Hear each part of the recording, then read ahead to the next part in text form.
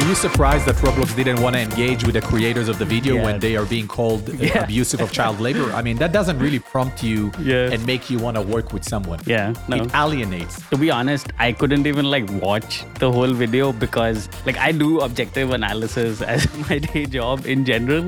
It just felt like a very, very prejudiced video in general.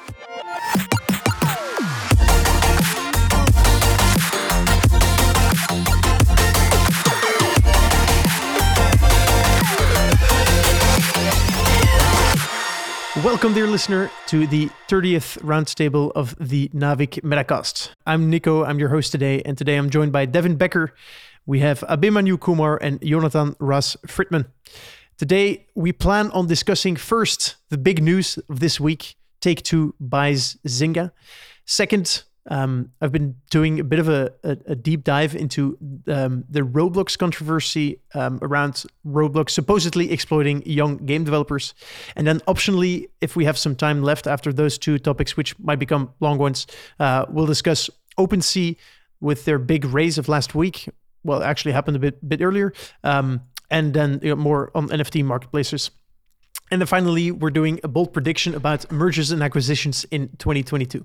So let's see what our panelists come up with. But first, I'm trying to redo introductions for all of our panelists because it's been a while since we've done those, and I've heard from some people that recently started listening. I have no clue who that person is, and it's different. It's difficult to know what they're coming from when they talk. So let's do that. So we have one new voice. We have Devin. Devin is pretty cool because he's very active in our Discord, and we've been chatting about blockchain and games, so I like him already.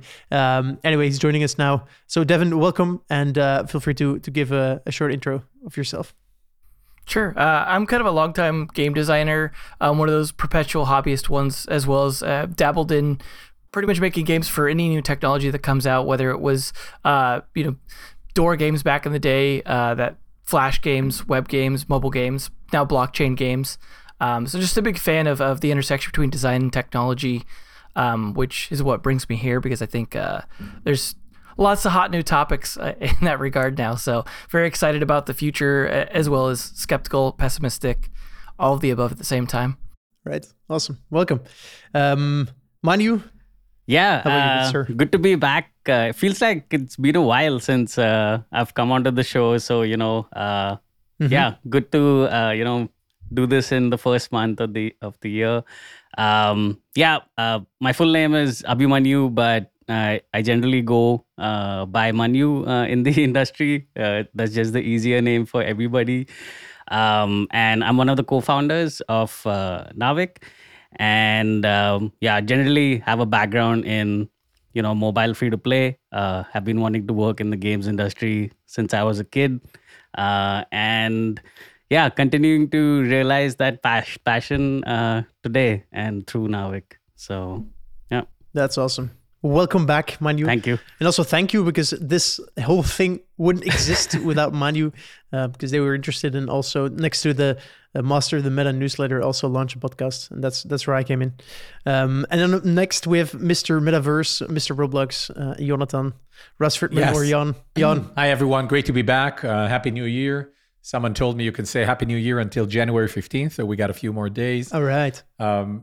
Kicking off excitingly for the year. I'm Jan, Super Social founder and CEO. We're building really a kind of a unique developer and publisher for metaverse experiences, initially focused on the Roblox platform. And really sort of what we've been building over the last 18 months is an incredible organization that merges industry veterans with this rising new generation of creators that grew up on a platform like Roblox, and a proud speakerhead on the Metacast, and enjoying being here with this wonderful audience. Awesome. And you enjoyed speaking here so much that you also decided to start your own podcast? Yes, that is true. I thought that Metacast is doing such a great job, and it gave me more appetite. So I started another podcast called Into the Metaverse, where we really focus only on the metaverse and bringing speakers from different areas to talk about the emergence of the metaverse as a platform and what it means for businesses. And we're doing that with Bloomberg Intelligence. And so, a lot of podcasting is going around, but I think you guys have given me the first opportunity. So I'm grateful and appreciative, and and excited about some of the conversation we'll have in 2022. Sir, please remember us when you're like, together with Matthew Ball, the reference on the metaverse. Everyone's going to be calling you. You're going to be on TV all day telling everyone how this stuff works. This is all fun. My day job is building a company, but this is definitely great to meet and talk about the space. Yeah, and if the listeners haven't checked out Jon's new podcast, I would highly recommend it. I'm a regular listener, so yeah. Thank you guys. Means a lot. Finish this episode first, though. Yeah. Yeah. All right. Let's dive in. I have one more thing. So last week I already mentioned we're interested in finding potential, helpers on the podcast. And if you're interested in doing what I do today, which is hosting this, feel free to give me a shout. You can find me in our Discord or at Nicolas, this with an S at the end, Nicholas at Metacast. At navic.co, and you can reach me there, and then we can talk.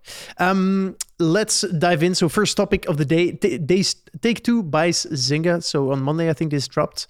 And so Take-Two is to acquire all outstanding shares of Zynga for a total value of $9.86 86 per share, implying an enterprise value of $12.7 billion, which implies a 64% premium.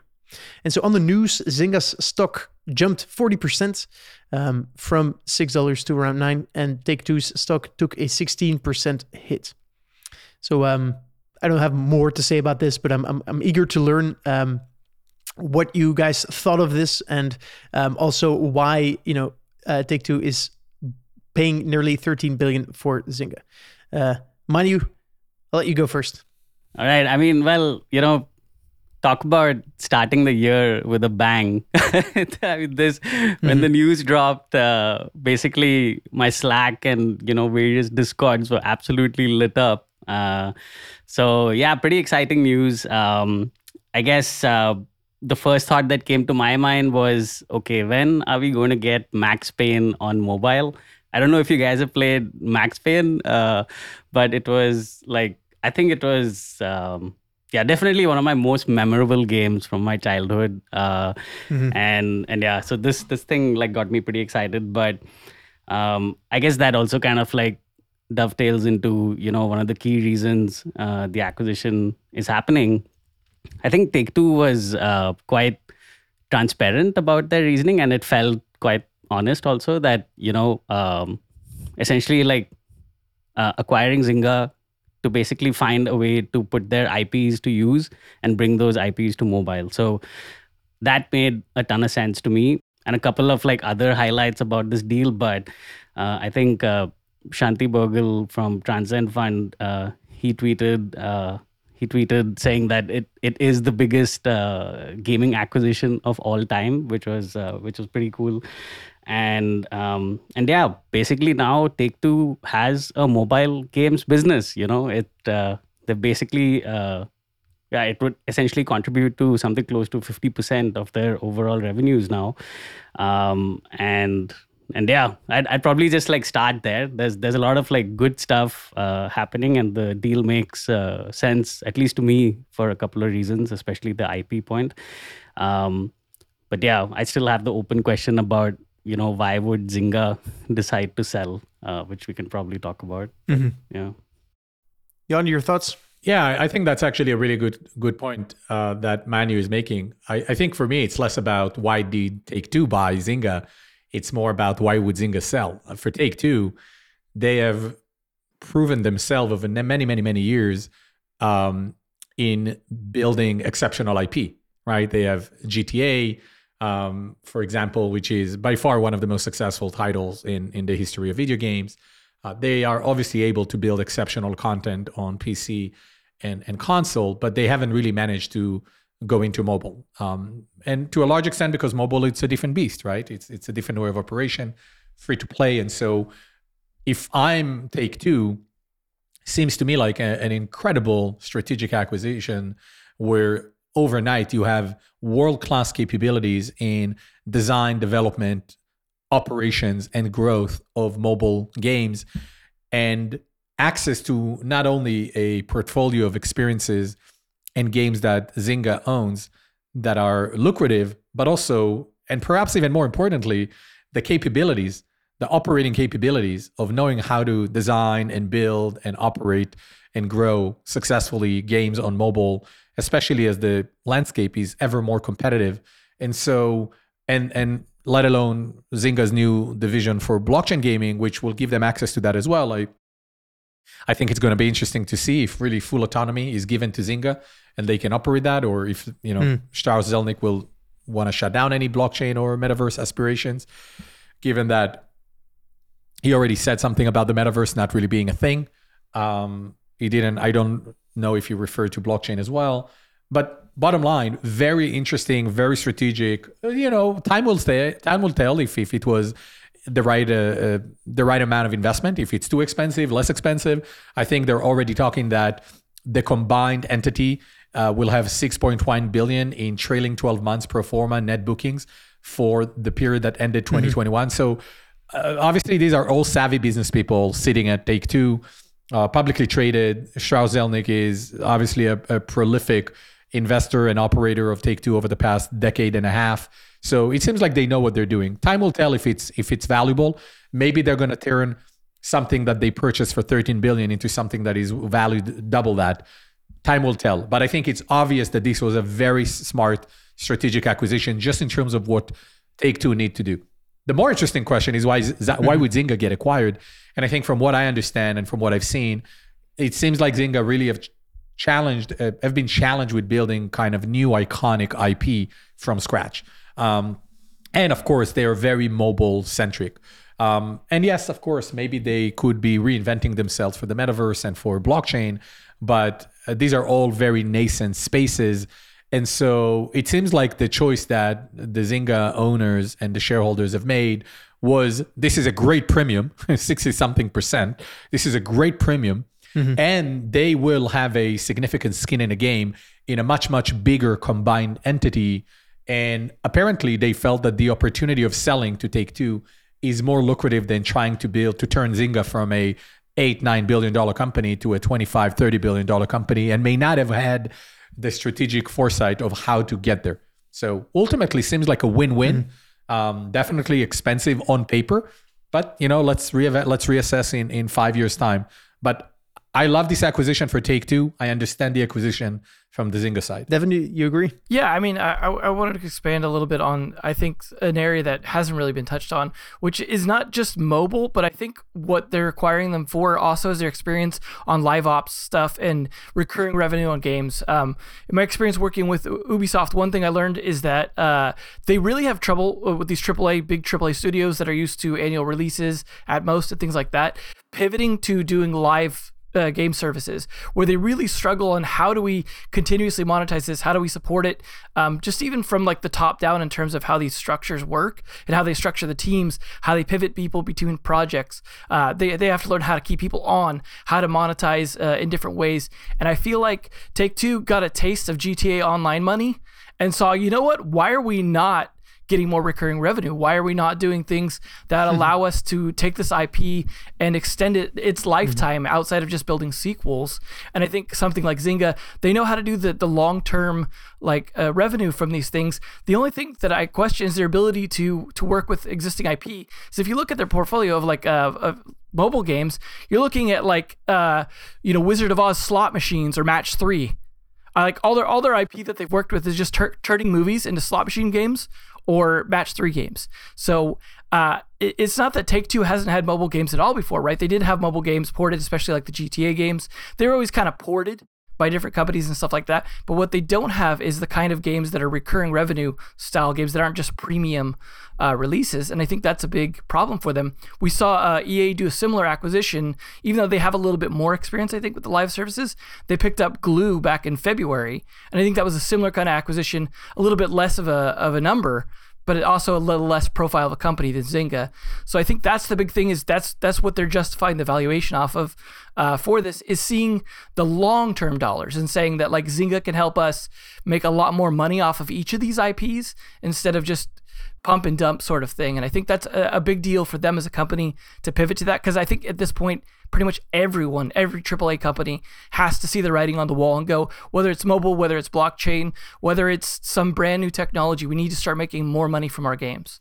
One more thing I'd like to add is also that by doing this acquisition, I think Take-Two admits that they have not been successful in adopting mobile. And I want to kind of clarify an earlier point I made, which is when I talk about mobile, Devin, I fully agree with you. It's not just the design and development of mobile games. It's live operations, recurring revenue, mobile free-to-play is a whole kind of ecosystem of capabilities that you need. And I think Take-Two essentially paid premium because they recognize that they haven't been successful. They likely don't know how to do that. And I think it's a big bet, and it's bold, that they have acquired one of the biggest companies in mobile free-to-play. You can imagine that if King was not acquired for 6.5 billion by Activision Blizzard several years ago, probably they would have acquired them now for 10 to 12 billion, right? So this seems like a really, really bold yet totally makes sense kind of acquisition, given that they probably don't know how to adopt mobile free-to-play. And now there is other frontiers. And I think it's a TBD to see if Zynga, as an autonomous division inside Take-Two, is going to be able to not only build mobile free-to-play capabilities across the wider organization of the combined company, but also continue to push the envelope on the next frontier where gaming is going to thrive, primarily, blockchain / Web3 and the metaverse. And so let's see. Mm-hmm. What do you guys think will be key in making this transaction successful? What do the management teams of both companies need to focus on and execute successfully upon? Mani, what do you think? I think probably from Take-Two's end. So, Take-Two is also, the deal also does mention that Zynga is allowed to keep their brand, and essentially there would be Zynga and Take-Two mobile games as, these two mobile revenue generating divisions. Probably from Take-Two's perspective, I would say, the most important thing would be figuring out the culture fit aspect of it. Can these two entities, actually work well together? Because if bringing PC console IP to mobile, it definitely looks like the North Star North Star as of their strategy. There would be just two very different groups of people, having to work with each other, and two groups of people that have also historically not, accepted each other's business models in a large way. And like I said, basically, Take-Two has now just had its King acquisition moment. Overnight, it has now created a mobile business for itself, where previously, they did do a couple of other acquisitions like Social Point and Nordeus, and I think one more, but it only contributed to 8% of their total revenue. Now, with Zynga in the mix, it's somewhere in the 45 to 50% range. So it's clearly going to be a very, very important entity in the company, and therefore Zynga's arms are going to also be touching different parts of the company, and therefore can these two entities work together to essentially transition those IPs to those PC console IPs to mobile in the most valuable way long term for the entire company? I think that's going to be one big question. And I think, I would say that would probably be the one big thing, both from Take-Two's and Zynga's end. And maybe one additional thing from Zynga's end, and this is more, going back to the question of why Zynga decided to get acquired, is will this acquisition change anything about Zynga's history of not being able to create new IP and new games, going back to Jan's point? I'm not able to see a clear answer to that as yet. Sure, Take-Two does have that track record in creating new IP, but they've also been pretty dependent on two IPs for the longest time when it comes to revenue. But is there some kind of a synergy over there where, Take-Two's old guard is, helping Zynga try to figure out how to create new IP and new games? Can Take-Two's current IP actually help in that respect? Will that IP, will those IPs like, Max Payne or a GTA, will its like creative ethos be respected in a free-to-play business model? There are like all, yeah, I don't know. For me, these are all like pretty important questions, and I definitely know these questions do come up in the game development process, and when teams are working together. So overall, I would just say, yeah, there's like this, the culture fit aspect would probably be a key thing for me. Mm-hmm. No, I think, I mean, reading kind of the announcement of the partnership, I think there's some really smart choices, right? First of all, Strauss-Zelnick will obviously lead the combined company, but I think if you look at what they're doing with the Zynga leadership, first of all, they will oversee across the board, across entity, let's say, mobile efforts. So they're going to be tasked with not only growing the core Zynga operations and the business, but they would essentially oversee all mobile efforts as it pertains to the iconic IP that Take-Two has. If you ask me, I think that's the biggest challenge. How is that exactly going to work on a day-to-day? How is that synergy of, it's one thing that there is an autonomy for Zynga division in day-to-day operation. It's a whole different thing of how is the Zynga leadership and management team is actually going to partner with the people who are driving the core IP of Take-Two, right? If it's GTA and others and Red Dead Redemption, and how is that relationship is going to work? Two different DNAs. It's going to be really, really interesting. In my opinion, to unlock the true value of the partnership, this is where the rubber meets the road. I think if Zynga will only continue to operate well the core business of Zynga, I think that you're going to see a solid maintenance and maybe incremental appreciation of the value of the company. I think if they can really unlock effectively and scalably the IP of Take-Two and bring it to mobile, that's where I think the value of Zynga from 12 billion could double and triple over the next 5 years. And I'm sure that that's what they had in mind when they made the acquisition. Mm-hmm. Devin, you'd like to add something? Yeah, I mean, I think what Manny said is pretty good on point in terms of culture fit, but I think it's not just between the companies, it's also between the audiences.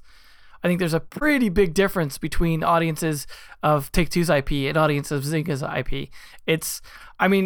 I'm kind of worried about them ending up with a Diablo Immortal kind of moment where, they are like, say they're talking about, let's bring Max Payne to mobile, and it's all just total laden with microtransactions, totally different type of game, sort of thing. They could really, really bungle that transition, and that's why I was trying to highlight Zynga's IP handling it, is they don't have a proven track record of showing that they can make those kind of transformations, that they can take something like, if they were the developers of something like Hitman Go or some of these other ones where they took an IP and they developed the mobile game around it and showed that could be done in a way that sometimes works, sometimes doesn't, I'd have a little more faith in Zynga to specifically do that. But at the same time, like, obviously Zynga brings a lot of behind the scenes expertise and they obviously have smart people there, but the fact that they haven't handled their own IP as well, super great, makes me a little concerned about I think it's just going to come down to key personnel being able to manage that, visionaries within the company that could say, I have a great idea on how we can actually make that kind of transition, and then letting them run with it. But I also worry in these kind of situations, especially with culture differences, is loss of talent during these acquisitions, right? So you have a lot of people that are going to have to merge over. If you read, the press release, they talk about the cost savings by removing all the redundancies as well. So people are going to be losing their jobs over this, for sure, because they're doing this merger. There's going to be a lot of redundancies. Talent's going to be let go, whether or not that's key talent or not, it depends. But you're also going to probably see people cash out, right? People who were excited about the opportunity to get back to the value that Zynga was when it first IPO'd, finally comes back to that after this long slog where they were maybe sitting on that stock, and all of a sudden they're like, you know what, now's my chance. I'm out. You might lose some key talent that way. And that's my biggest concern. If I'm Take-Two, that what I'm buying is what I'm actually getting, and then I'm not losing half of it during the purchase, during the merger, that's not even supposed to finish till 2023. Less talent for mobile free-to-play, more talent for metaverse and Web3 gaming. Never been a better opportunity. Boom. Exactly. Yeah, man, I'm happy to have you guys with your super bright takes. Love it. All right. So to conclude, I think one last question for Manu. Zynga builds a new mobile Max Payne game. Manu happy or not? Manu very happy. Manu already asking when Max Payne mobile. When Max Payne mobile. Got it. All right. Cool. Very well. Let's move on to the next topic. So Roblox supposedly exploits young game devs. You might have seen this if you're listening to this, but the channel called People Make Games has done some deep dives into Roblox and supposed exploitative business practices. They made a first video, I think around mid last year, and then they made a follow-up video. Actually, and let me open the videos because they have the second one had a good name. The second video was called Roblox Pressured Us to Delete Our Video, So We Dug Deeper, which was kind of clickbait, which is why I clicked on it in the first place. Anyway, it had some fair points, and I'm going to go through it now. It's pretty long.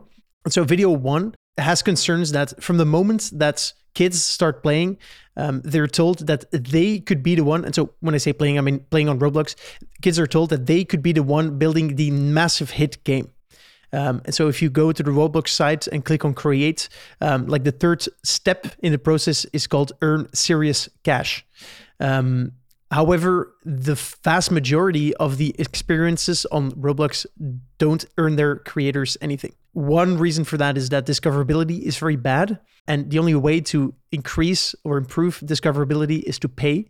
So basically, kids make something and they want people to play their games, and the only way they can do that is start paying Roblox themselves, and so that's one of the concerns raised. Next issue is that the minimum withdrawal is 100,000 Robux, which is valued or was valued, I don't know the exchange rate, at around $1,000.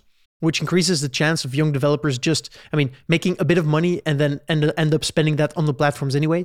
And then finally, when cashing out, those 100,000 Robux actually only net you $350. Again, increasing the chance that you keep it on the platform because those are more valuable there because you get less cash if you cash out.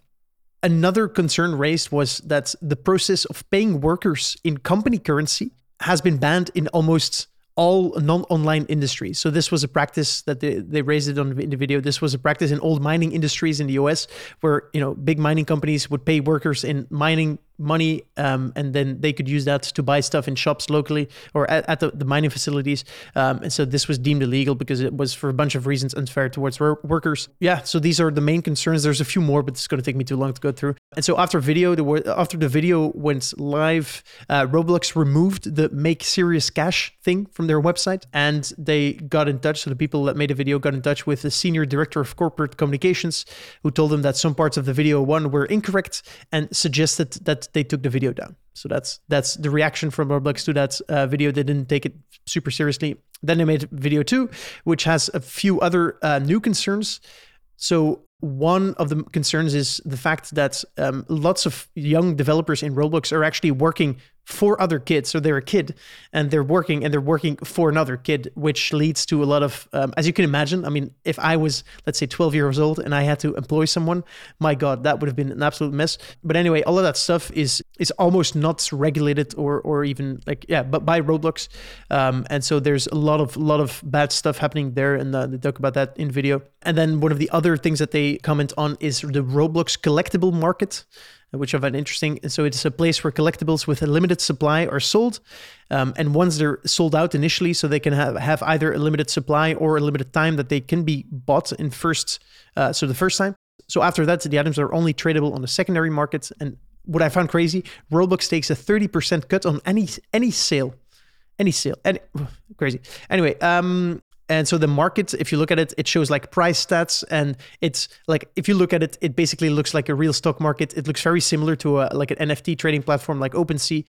But just knowing that it's done by there's just kids on there. Sales are non-reversible. There were examples of kids getting hacked and their NFTs. No, their Roblox items being sold and them not being able to reverse that. NFTs. I've been in that world too much. Clearly. Anyway, and and finally, there's no limits on how much users can spend. And parents can put on a spending limits, but that's not on by default. So they have to manually do that.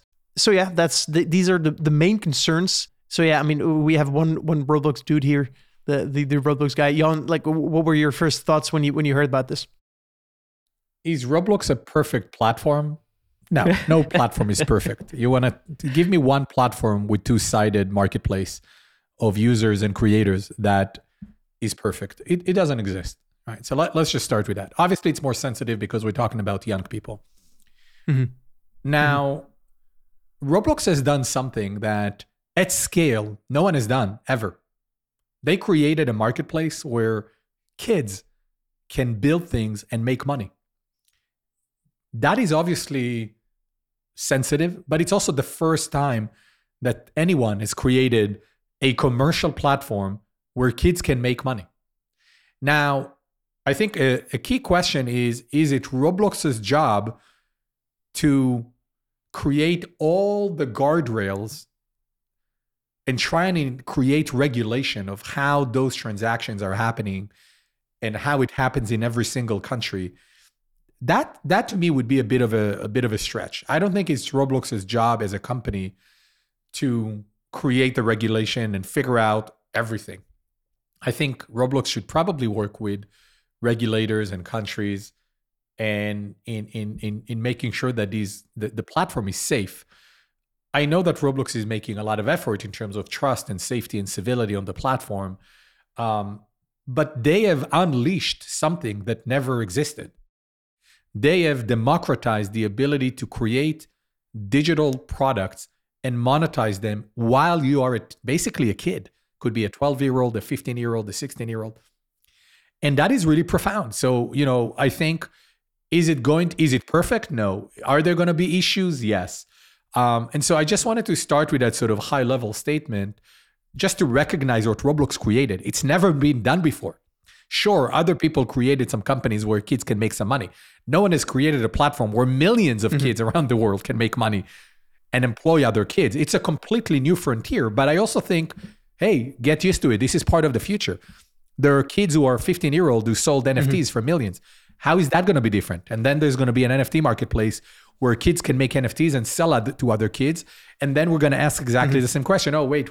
How do we do that? How do we protect? So this is not a perfect world. I think we need to recognize that what Roblox has done is pretty remarkable in building an economy where people can make money already while they're 15, 14, 16. And I think that's pretty profound. I can tell you, and I cannot vouch for others, but I can tell you at Super Social, we take things seriously. We don't employ kids. We don't interact with kids on a professional basis. I think the youngest person we've ever employed was 17 and a half plus, and we got the legal guardian, the parent, to sign on the employment agreement. I think every country has its own characteristics and regulation on how that happens.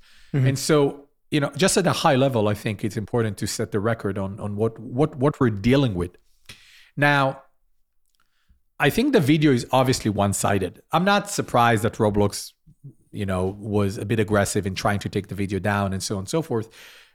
I don't think there was real journalism there. There isn't different voices or opinions.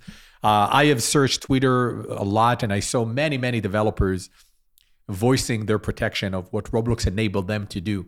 Now, do some kids take advantage of the platform and the fact that it's possible and open? I'm sure they do. Have some users and kids have been hurt by what's happening? 100%.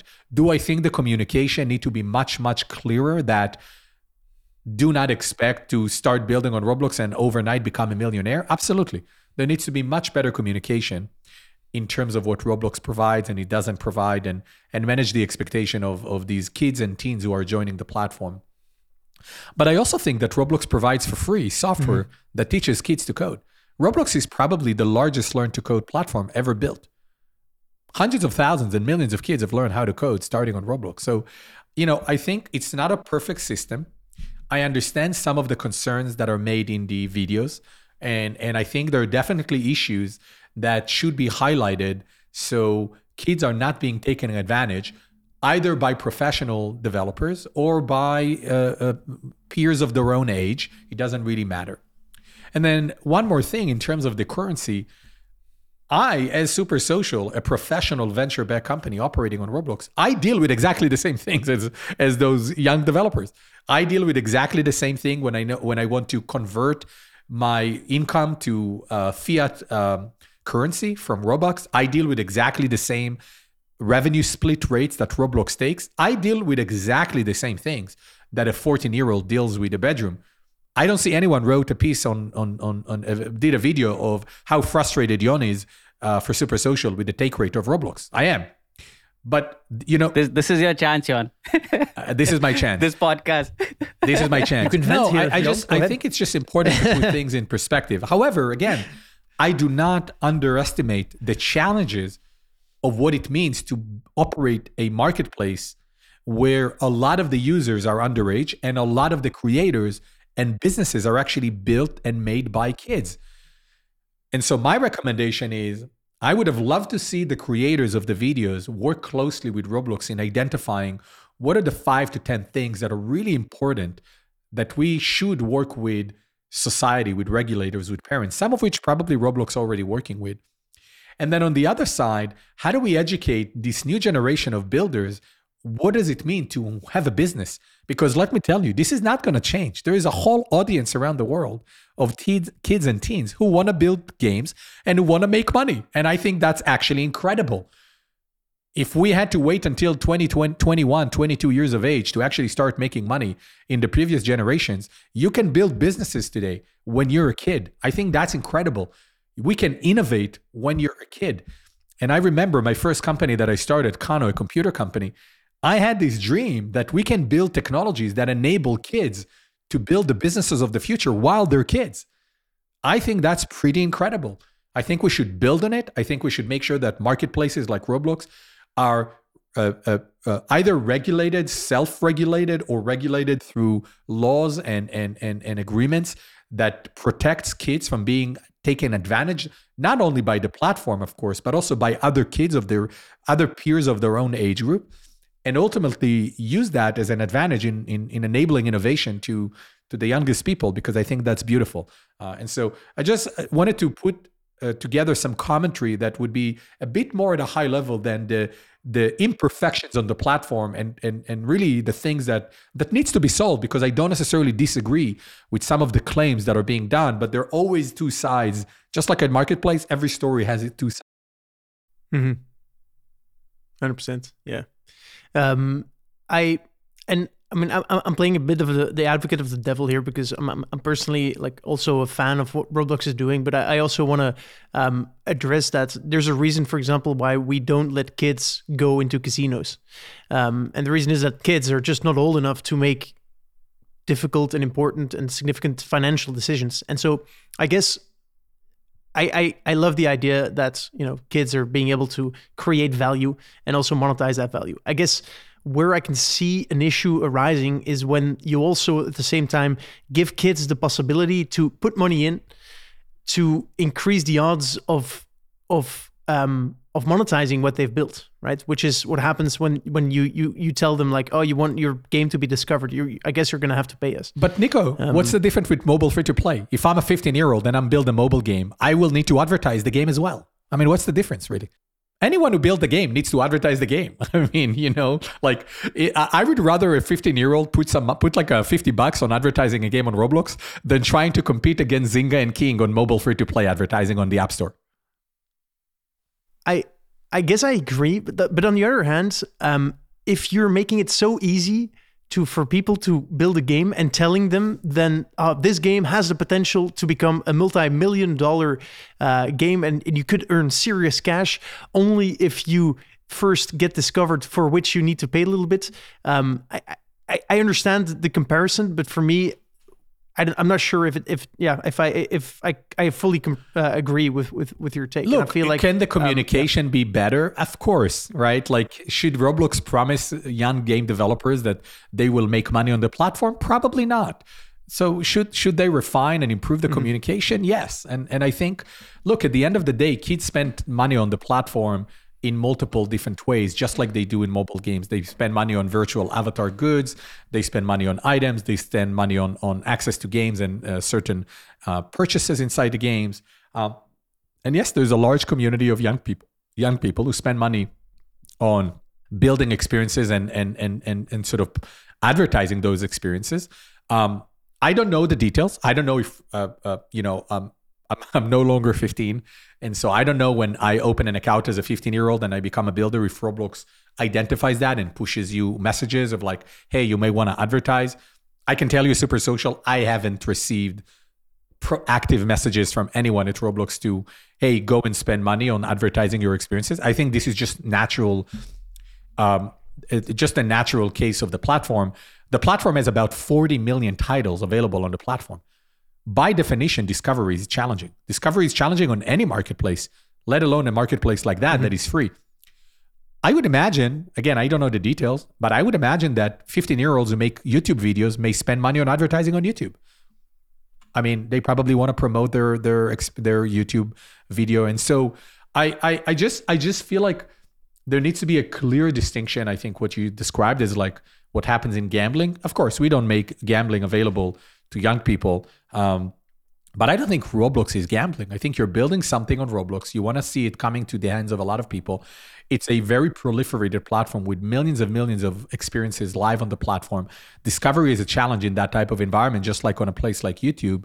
And Roblox has built tools where people can spend money in promoting. I do think, just like you do with cigarettes and with gambling, I do think it's important to outline what are the risks associated with spending money on advertising, that it doesn't promise success. I think it's likely important to make sure that a 14-year-old who build a game on Roblox in their bedroom don't expect an overnight success. And I think it's important that there's work and collaboration with parents as well to make sure that there's enough communication that the parents are also involved and understand, not just monetarily with the amounts of money. I think the bigger issue is not the money, is the emotional damage that could be done to a young person that feels like they failed.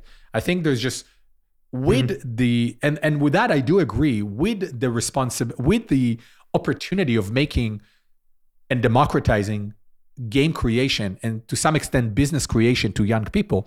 There is obviously an extraordinary level of responsibility that lies with the platform in making sure that the type of communication and what people can expect when they come to the platform, either if you're the kid or if you're the parent, I definitely think that that's definitely an area to get much better at, because we all want to protect kids.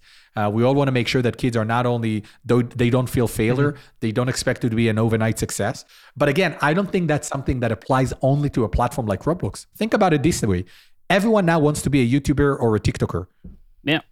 Yeah. We just live in a world where everyone expects overnight success because that's what they see in front of them. And I think it's a bigger societal conversation on how do we protect young people when they try and be big stars on a platform like Roblox, TikTok, YouTube, and so on and so forth. And again, this is why I think that the piece is a bit biased. These are not challenges that only apply to Roblox. I think there are many, many stories of very happy people who have grown on the platform, made friends. But again, can the communication be better? Probably yes. But I think the advantages of what a Roblox platform provides are many, and we all need to do a better job as a society to make sure that we have a safe internet for kids, not only as users, but as we see now, many of them become creators, and that's a paradigm shift. I don't think anyone has been ready for that. Yeah. I mean, it's clear that Jon, found the video, quite one-sided. And to be honest, I couldn't even watch the whole video because I do objective analysis as my day job in general, and I just couldn't it just felt like a very, very prejudiced video in general. Like everything was just getting twisted into a negative lens, even though some of the topics that were surfaced were, I mean, it's kind of for Roblox, it feels like a game of whack-a-mole, really, across all these issues. But yeah, in general, I found the analysis to be very, very prejudiced and couldn't really get through the video. I did have one question though, potentially to Jon.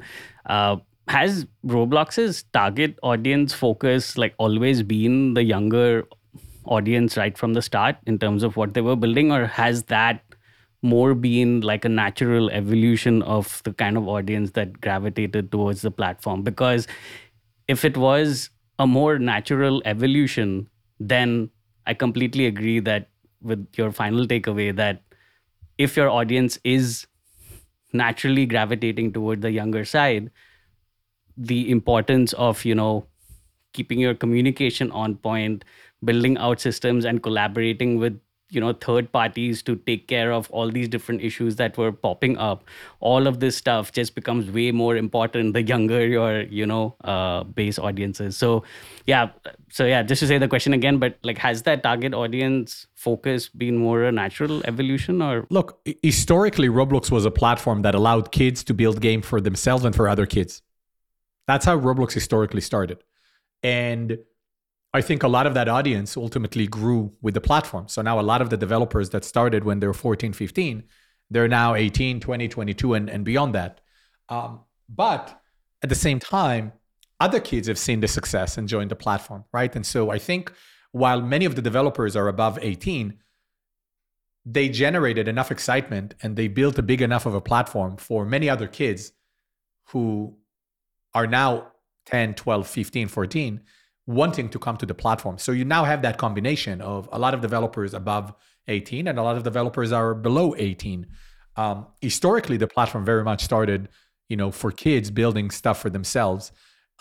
Initially, there was an educational element. And I think over time, Roblox probably had to figure out a business model of how are they going to build a thriving marketplace and providing opportunity for kids to monetize the experiences. I can tell you also, talking to other kids-related ventures, I see ventures today of users who are 11, 10, 13, 12, 13, and those companies are trying to figure out a business model where kids can not only spend, but also monetize some of the things that they create. And I think that's fine. And I think that's a great way to potentially teach kids about financial management and how to run a business. We live in a world that is very, traditional in our point of view. Oh, if you're below 18, you can't do that. You're not allowed to do that. And if you're above 18, you're a grown-up. I mean, that distinction is kind of very artificial. I mean, let's call a spade as well. Now, I'm not saying that we should not be conscious and protective of kids. I'm just saying that in a world, in the metaverse, in a world where everyone can build anything from anywhere, the distinction of age is a bit ludicrous. And we need to evolve as a society and figure out how do we manage that. Calling a platform like Roblox that pioneered the ability for kids to build things and make money an exploitive platform is a very narrow way of looking at reality. Again, I'm not saying that some of the things that are claimed are not true or incorrect. That's beside the point. But I'm saying looking at Roblox as an exploitive platform is a very narrow way of looking at the world we're creating. I'm telling you, by the end of these decades, there's going to be dozens of millions of young people around the world who make money by building digital stuff. It's happening. So we need to find the right solution as a society instead of trying to kind of, sorry for my point of view, but trying to make some pieces of journalism that are, very biased and very aggressive without necessarily addressing the bigger issue of society where anyone at any age can create anything digitally at all times. Why is it bad to make money? This is where the world is going anyway. We just need to build some regulation and understanding as a society. How do we want to deal with it? Just claiming that Roblox is exploitative, I don't think is going to get us any further, any progress. Is Roblox making everything perfect? 100% no. Are they going to be the one who figure it all out on their own for the rest of the world? Probably not. And they shouldn't. Yeah.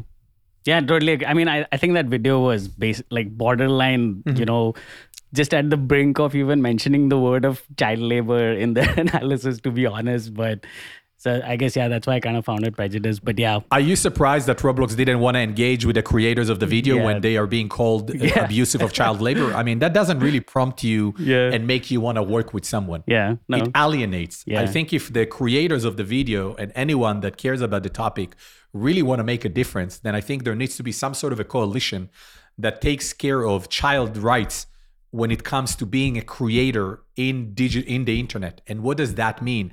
And how do we work across the board with countries and governments? This is a much bigger issue than just Roblox.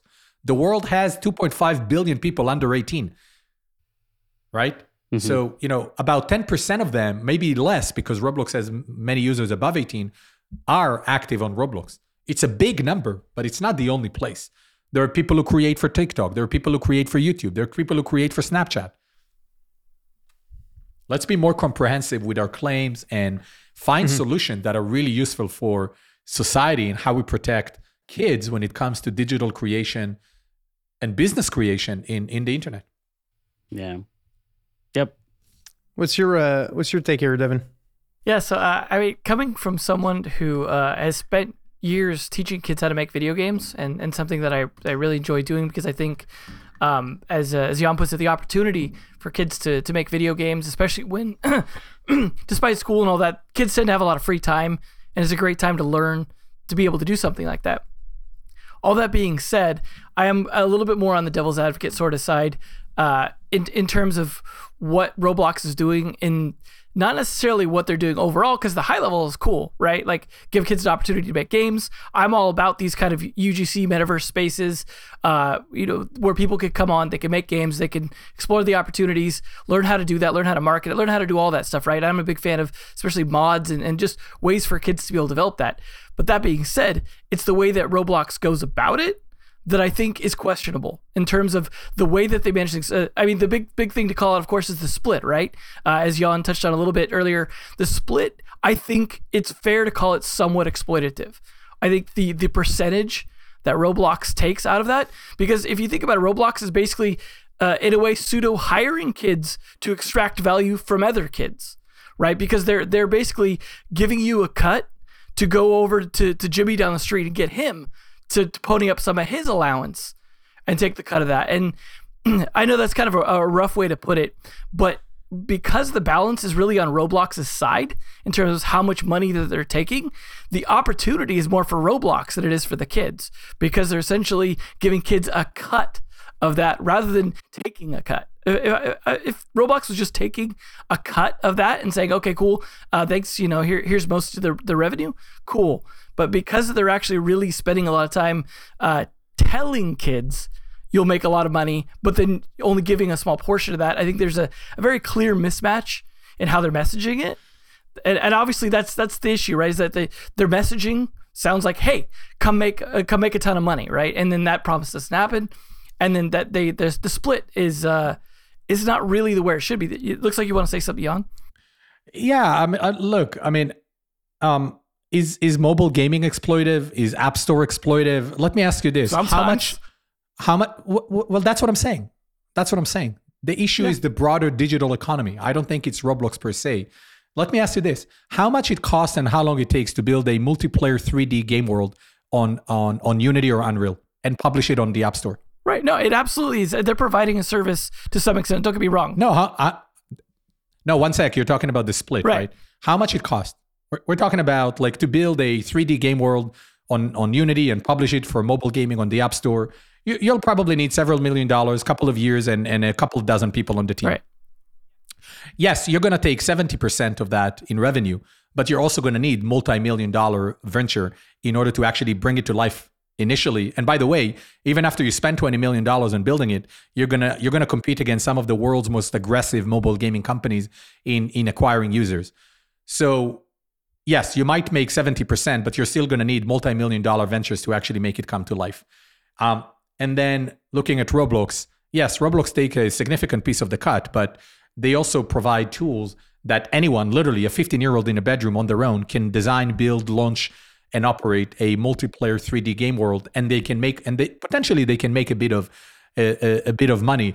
But they provide all the technical infrastructure, they provide the cloud services, they provide the payment processing with the app stores, for which, yes, they have to take a bigger cut. Now, is that the exact cut that makes sense? Can it be slightly higher, slightly lower? They also provide engagement revenue, which the more engaging your game, they give you more income from Roblox's balance sheet. So I do genuinely think that there's things that Roblox as a platform is doing in order to make sure that this is a compelling proposition for builders, let alone professional. What a 14-year-old get from Roblox, I as a professional company get as well, right? And so I just think that the conversation needs to be, we need to look at all of the components before we make claims just about a platform like Roblox that is exploitive. I think in general, the digital economy is exploitive at the moment, which is why Web3 is being born, because people apparently have an issue with Web2 and with the way the web operates at the moment. But again, that's what I'm saying. There is a bigger issue at play here versus let's call Roblox an exploitive digital platform because they deal with kids. App Store is as exploitive. Any other digital platform is as exploitive. YouTube is as exploitive because they get free content. And what do they give you? Access to advertising. That's what I'm saying. The issue is much, much bigger than just Roblox per se. I think it's just Roblox is an easy prey because majority of its users are above age 18. And I think also it makes a good news story. Let's call a spade. But it's not an objective argument. It's not an objective conversation to just call Roblox an exploitive platform where the entire web at the moment operates in exactly the same model. That's what I'm saying. Well, I think there's an interesting analogy, though, and also to address something you said earlier there, while I am not a fan at all of age discrimination in kids, you do have to recognize that there is brain formation that takes place over years. So there is a physical basis for some level of age guardianship, sort of. But that being said, I think the interesting analogy is something like Uber, right? Where the argument is often that they're providing an opportunity that other people wouldn't have to be able to be a gig worker, to be able to work/chill, as they like to put it. But they also operate in ways that sometimes are a little dubious, right? And you end up, like you said, this is a problem that's bigger than Roblox. This is not necessarily a specific thing to Roblox, but I think they're an interesting one that is, somewhat been in the news. That's not just focused on kids, right? That's not about just exploiting or not exploiting kids. In terms of a platform, in this case Uber, who takes a certain cut, who provides a certain level of benefit that they feel is adequate, that isn't always balanced in who gets what in terms of the value proposition there. I totally agree, though, with you that there is a risk, there is upfront cost, there is overhead costs, building all that stuff out. And I think the biggest thing to see from something like Roblox or some of its competitors is the value in creating an online social metaverse space that allows you to create user-generated content like that. And that is a difficult thing to do, right? Like one of the things I'm trying to help kids transition to as well, like when they're building games, is going to multiplayer is a huge leap. And I totally recognize that like going to like a virtual world or something like that, that's worlds different than building a single player game where you're just taking Unity and just slapping some assets in there and making some gameplay loops. So it is a pretty big difference. And I think I agree with you that the nuance is more important than just saying it's exploitative, right? Like obviously that's the easy way to label it. I like Quentin a lot and I like his board game videos and stuff like that, but I agree it was a little one-sided. That being said, I think the whole point is meant to be more of an outcry of like, let's do a better job looking at what they're doing and making sure they're doing the right thing, rather than necessarily saying it's one particular issue. Obviously, he comes off as he's a little bit flabbergasted by what he's finding out, right? And I think that's what drives the one-sidedness, is feeling a little bit surprised that this is going on and that no one else seems upset. Whereas I think there's probably people who are upset and probably people who are fine with it, like yourself, right? And I think both sides of the story obviously need to be presented, but I would like to see Roblox make sure they make a good public effort to address like the issues that clearly some people have in terms of how this is being monetized, so that it doesn't come across as exploitative, because you're working with kids, like you're already a hot topic. Like you can't avoid some level of controversy, and you have to step up in terms of how you're doing your messaging and how you're handling that controversy. Otherwise you may end up just in a think of the children scenario where they get slapped hard down, and then all of a sudden that opportunity for kids as you see it is gone because it was mismanaged. Mm-hmm. I think that's a great take. And I also see that we won't have enough time to talk about our next topic, which we'll take to the next one. No, but this was good. I think it's a good thing to talk about, and I think it's a good thing for Roblox to work on. And I think everyone agrees on that. But I think we can also all agree that it was probably not voiced in the best way, and probably if it was voiced or worded better, wouldn't have done so well on YouTube and on the interwebs. So I guess it's a problem of this time anyway. Cool. People love bad news. People love bad news, and kids taking advantage of kids, and people calling child labor are big words. So not surprised he got a lot of attention. Do I think it's the most effective way of addressing the issue? No. Do I think it's the most effective way on getting attention from Roblox? No. So I just have a different opinion. That's all. I'm not saying the issue is not there. Mm-hmm. But they got us to talk about it. So yeah, there we go. And your third topic, yet another decacorn is born. I mean, what's the news? Yeah, exactly. Let's. No, I'm gonna keep that for next round. So sorry guys, if you had like a whole essay prepared to talk about this.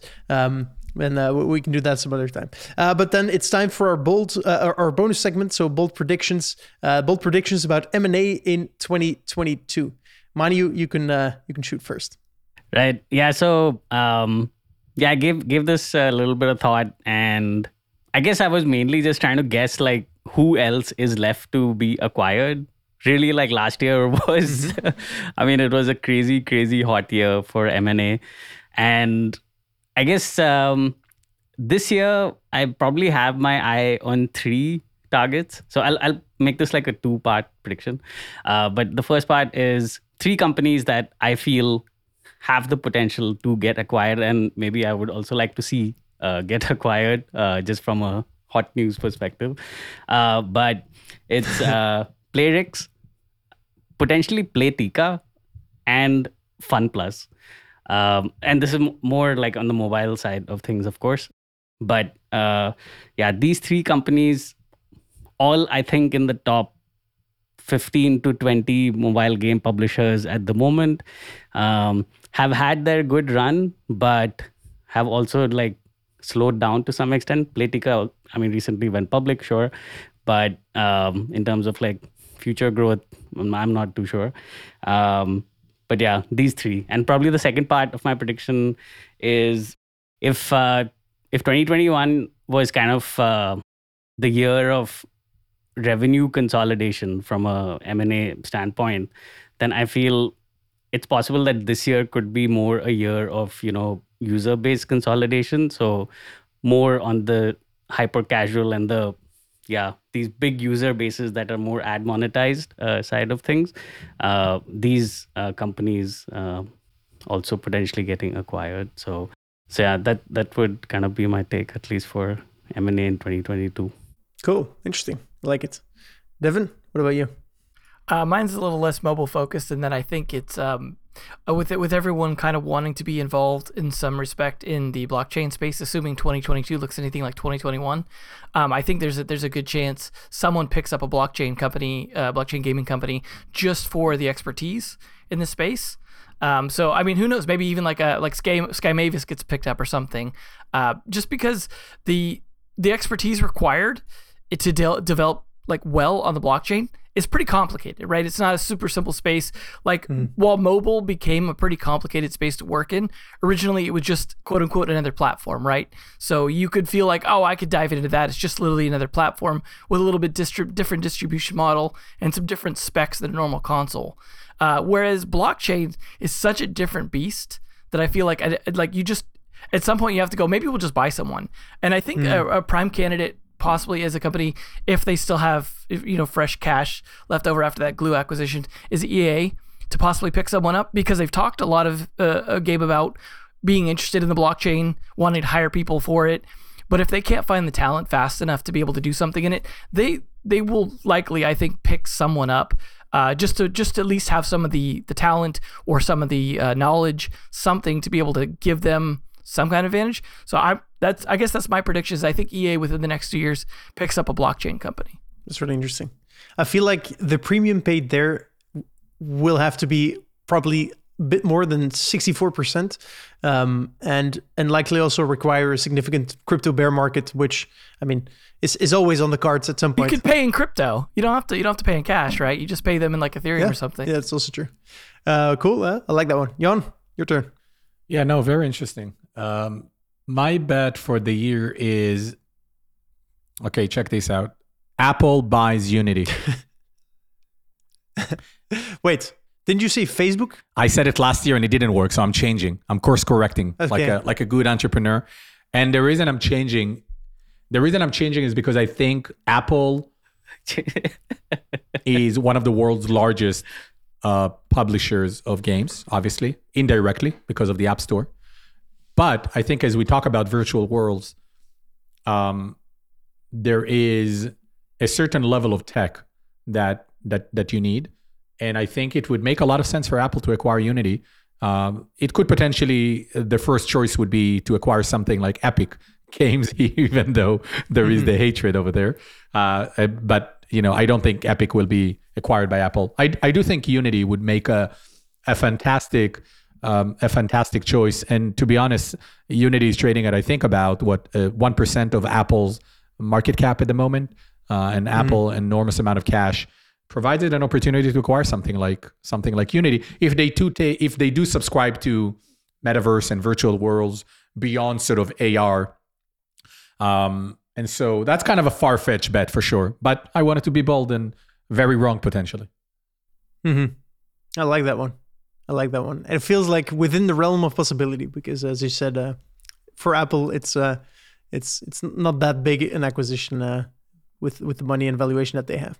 Even at a double, all right. Even at a premium of 100%. I also think Jan just wants. Are you a stockholder in Unity? I think Jan also just wants Unity to be sold. Just to be clear, I was a shareholder and I sold when I was disappointed that they were not acquired by Facebook. So I'm not a shareholder. Strong believer, clearly. Yeah, cool. All right, awesome. Well, Devin, Manu, and Jan, thanks so much for joining. Listener, thank you for listening. If you want to continue this conversation, if you want to give your 2 cents on Roblox and what you think, feel free to join our Discord and chat with us there. If you like what you just heard, feel free to share with your friends and give us a good rating. And with that, the Metacast is out, and we look forward to speaking to you in the next episode. Cheers.